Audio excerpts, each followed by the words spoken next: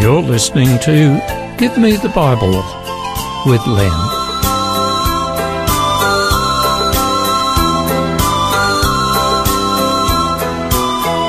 Today's topic is entitled True North.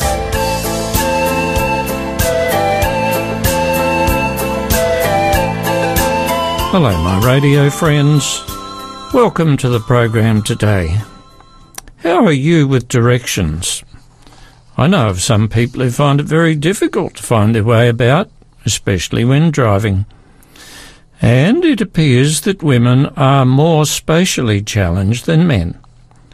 Now, ladies, don't take offence at that. Men are more likely to think they know where to go. Women tend to be less sure of the way to go and are more likely to check a map. Of course, in these modern times, we have GPS, Global Positioning System, that makes it easier to find one's way around. But sometimes, by slavishly following the GPS directions, you might cover many more kilometres than necessary.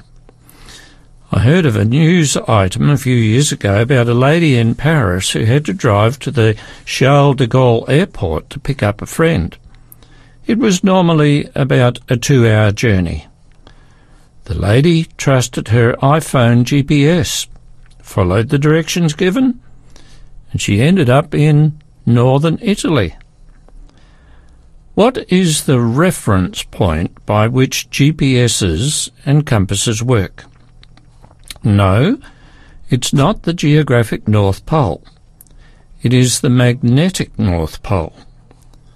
If you followed a compass, you would not arrive at the North Pole because the North Magnetic Pole moves. The Earth has several poles, not just two. It has geographic North and South Poles, which are the points that mark the Earth's axis of rotation. It also has magnetic North and South Poles based on the planet's magnetic field. When you use a compass, it points to the magnetic North Pole, not the geographic North Pole. The magnetic North Pole moves in loops of up to 80 kilometres per day, but its actual location is an average of all these loops, and that is also moving around 40 kilometres a year.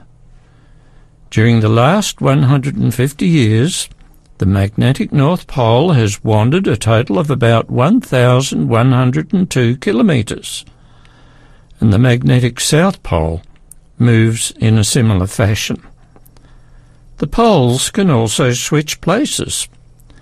Scientists can study when this has happened by examining rocks on the ocean floor that retain traces of the field, similar to a recording on a magnetic tape.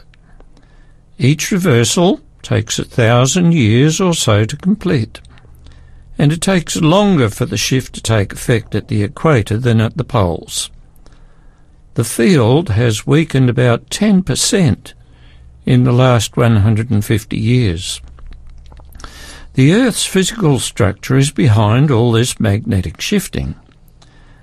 The planet's inner core is thought to be made of liquid iron. The Earth itself spins on its axis. The inner core spins as well, and it spins at a different rate than the outer core. This creates a dynamo effect because of convections and currents within the core, and this is what creates the Earth's magnetic field. It's like a giant electromagnet. Exactly how the dynamo affect the field isn't well understood. Shifts in the core's rate of spin and the currents within the molten material most likely affect the planet's field and the location of the poles. In other words, the poles move because the convection in the core changes. These changes might also cause the poles to switch places. Currently, the Earth's magnetic pole is moving towards Siberia. Just as someone navigating needs a reference point, so we need a reference point in our lives. Reference points are needed in order to have proper moral, ethical, and religious boundaries. With regard to morality, I recall reading that many of today's teenagers get their moral and ethical standards not so much from their parents, nor from their teachers, but from television soapies such as Home and Away, Neighbours, and The Young Doctors. Is that good enough? In my opinion, although presented as entertainment, such shows proclaim many bad messages. In real life, it is necessary to have much more positive reference points than what the unreal screen sculpture presents. Just as the magnetic poles are moving, so moral standards shift. Morality today is often determined by majority vote. If the majority approves of certain actions, then those actions are considered okay, whether or not they're good for the people. Law made resulting from majority approval is known as relative morality.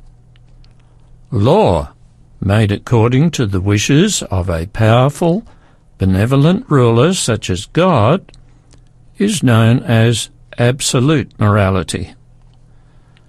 Relative morality can change. Absolute morality does not change because God does not change.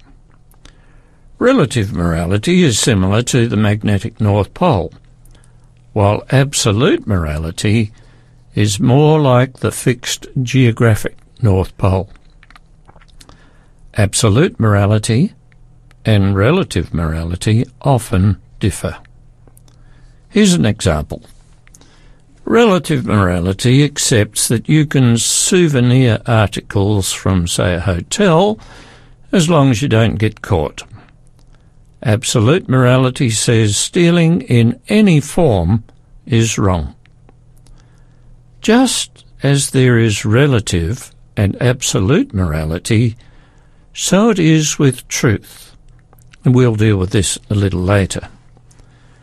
So where can one find absolute morality?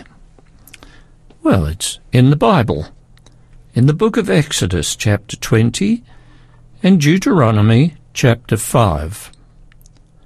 The Ten Commandments were, and still are, a definitive moral statement by the Creator of the world and mankind, of course, and that is God.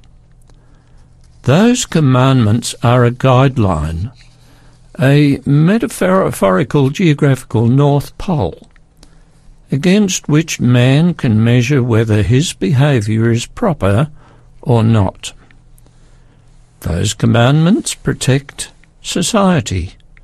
They protect you as an individual, and they protect anyone who might be affected by you. They are the standards on which justice is based.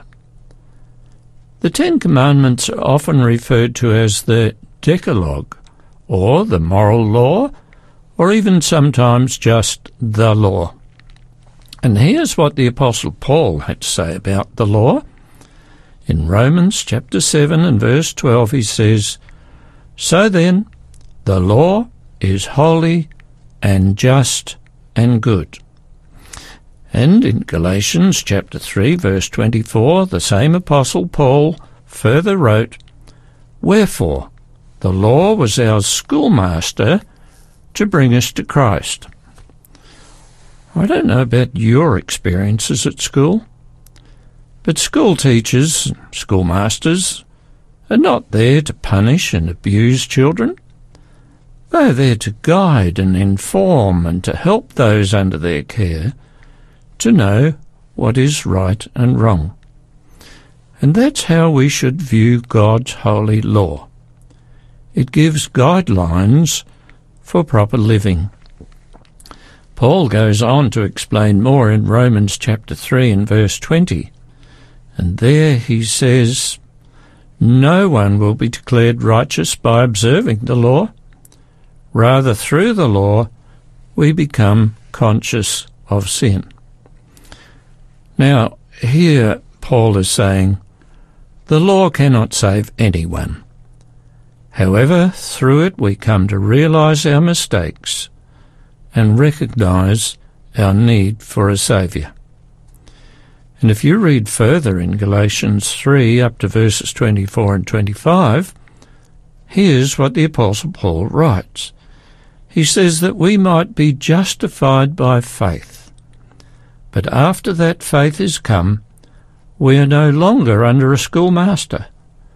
For you are all the children of God by faith in Jesus Christ. So does that mean when we accept Christ, we have no further need of the law?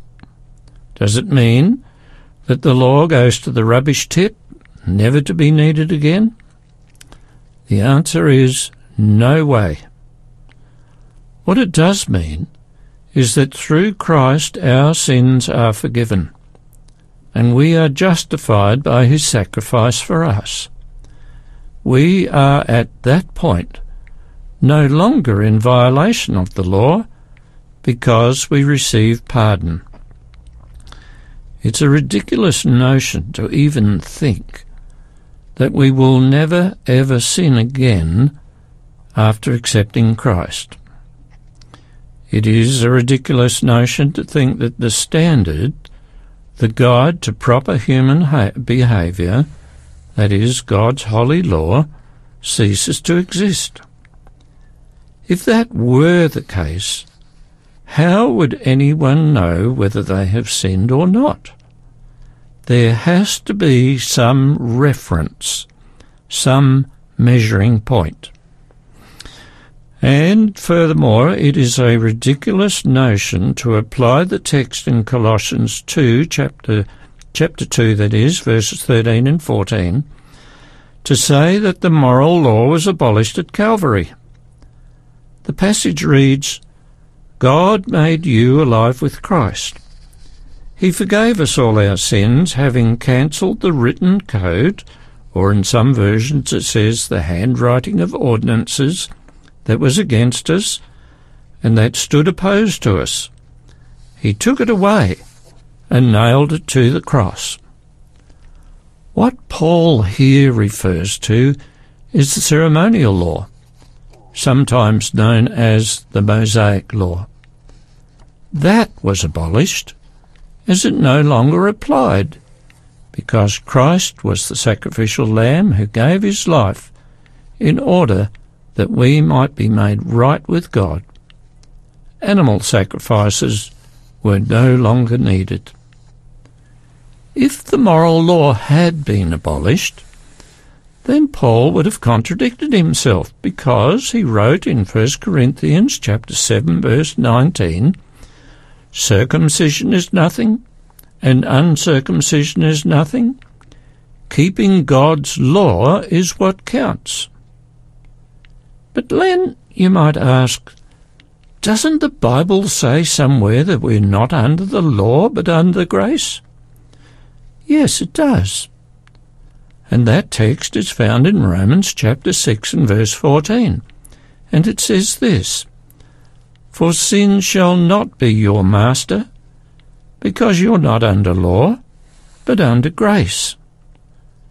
Does the text say that that law, God's law, no longer exists? No, it doesn't. It refers to a change in a person who is forgiven by God's grace. When one is pardoned, he or she is free from the penalty of the law. We're going to stop here and have a little break, and I'll go on straight afterwards. Blind man stood on the road and cried.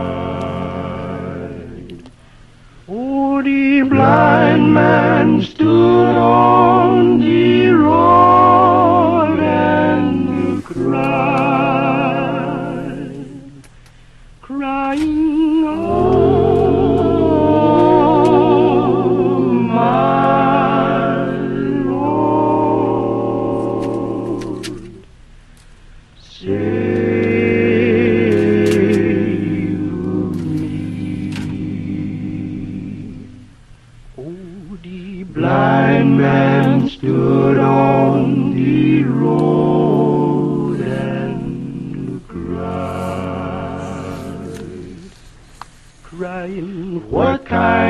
the shoes and those you wear. Crying, what kind of shoes and those you wear? Crying, oh my Lord, save me. Oh, the blind man stood on the road and crying, these shoes I wear am the gospel shoes. Crying, these shoes I wear am the gospel shoes. Crying, oh my Lord, save me. Oh, the blind man stood on the road and cried. Now, just before the break, I was sharing with you a text from Romans 6:14 that says, "For sin shall not be your master, because you're not under the law, but under the grace." Some people say, well, that means the law is done and finished with.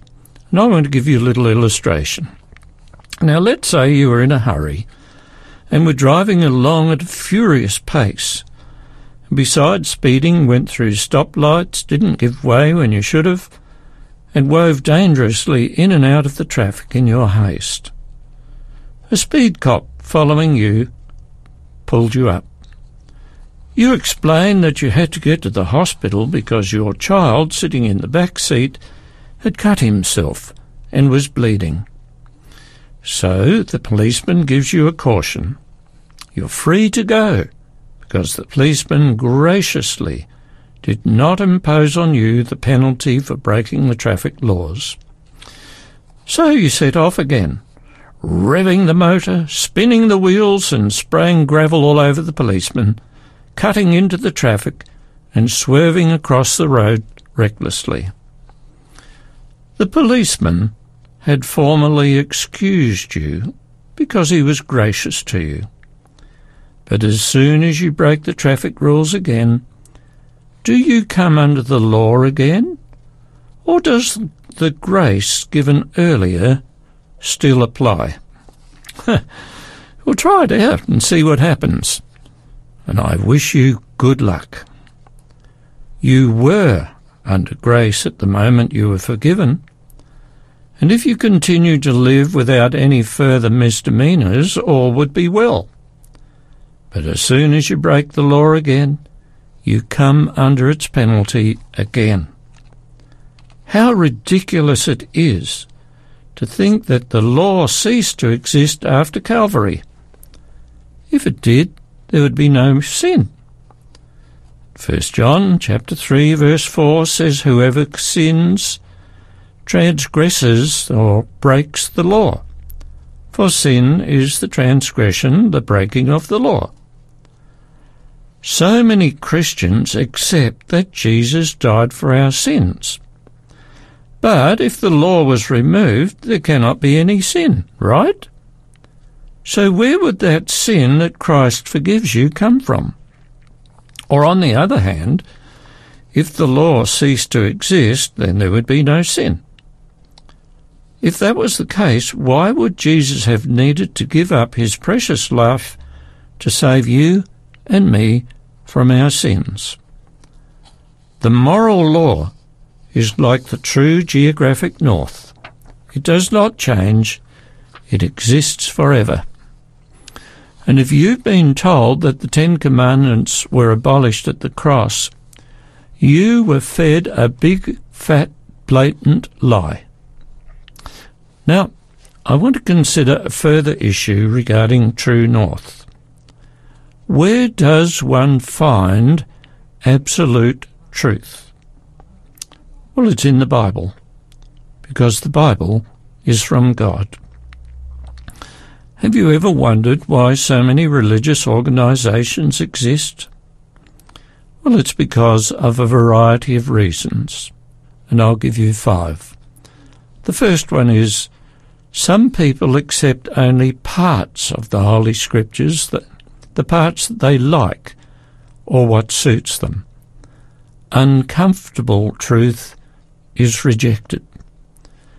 The second reason is some people try to mix Bible truth with worldly philosophical ideas and end up with a mixture of truth and error. The third reason is some people accept tradition over the Bible and others mix tradition with the Bible truth. A fourth reason: some try to make what the Bible says fit their preconceptions. Instead, our beliefs should come from the Bible. The Bible must have preeminence, not our own ideas. And the fifth and last reason: there are those who only accept some truths and do not progress in a deeper understanding of the Scripture. In other words, they stop short. And it really concerns me that there are preachers who are supposed to be the instruments of leading people to a proper understanding of God's Word, who dilute, refute and pollute truth. They are, as Jesus described, blind guides. Spiritual true north is sola scriptura, the Bible and the Bible alone. Well, what about those who claim they are led by the Holy Spirit? Well, I believe that we should all be led by the Spirit, but please notice this. In John chapter 16 and verse 13, Jesus is speaking and he says, "But when he, the Spirit of truth," that's the Holy Spirit, comes, he will guide you into all truth. So when people are taught and accept false doctrines, what sort of spirits are influencing them? I believe they're evil spirits, because the Holy Spirit leads people to truth. Today, before finishing, I want to share a true story about someone who did not use a proper reference point. He was called Douglas, nicknamed Wrong Way Corrigan. Douglas Corrigan was an aircraft mechanic who worked on Charles Lindbergh's plane, the Spirit of St. Louis, before Lindbergh made the first ever crossing of the Atlantic Ocean. In 1938, Corrigan bought a 1929 Curtiss Robin aircraft off a rubbish heap. He rebuilt it and modified it for long-distance flight. In July 1938, that same year, Corrigan piloted the single-engine plane non-stop from California right across America to New York. Although this transcontinental flight was far from unprecedented, Corrigan received national attention simply because the press was amazed that his rattletrap aircraft had survived the journey. After arriving in New York, Corrigan filed plans for a transatlantic flight, but he was promptly denied. Instead, they would allow Corrigan to fly back to the west coast of USA and on July 17 he took off from Floyd Bennett Airfield, ostentatiously pointed toward the west, going back where he came from. However, a few minutes later he made a 180-degree turn and vanished into a cloud bank, to the puzzlement of the few onlookers. 28 hours later, Corrigan landed his plane in Dublin, Ireland, stepped out of his plane and exclaimed, "Just got in from New York. Where am I?" He claimed that he had lost his direction in the clouds and that his compass had malfunctioned.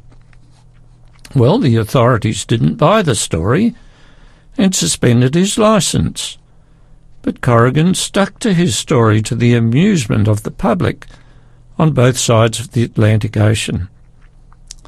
By the time Wrong Way Corrigan and his cratered plane returned to New York by ship, his licence suspension had been lifted. He was a national celebrity, and a mob of autograph seekers met him on the gangway. Don't you be a Wrong Way Corrigan. Set your life on what God wants you to know, His Word, the Bible, our spiritual true north, and you will be on a safe path. Read your Bible, study it, become familiar with it, obey it, apply it, and don't pass by it. That's it for today, my friends. Until next time, may you be one of those who opens up your mind and your heart to what God wants you to know.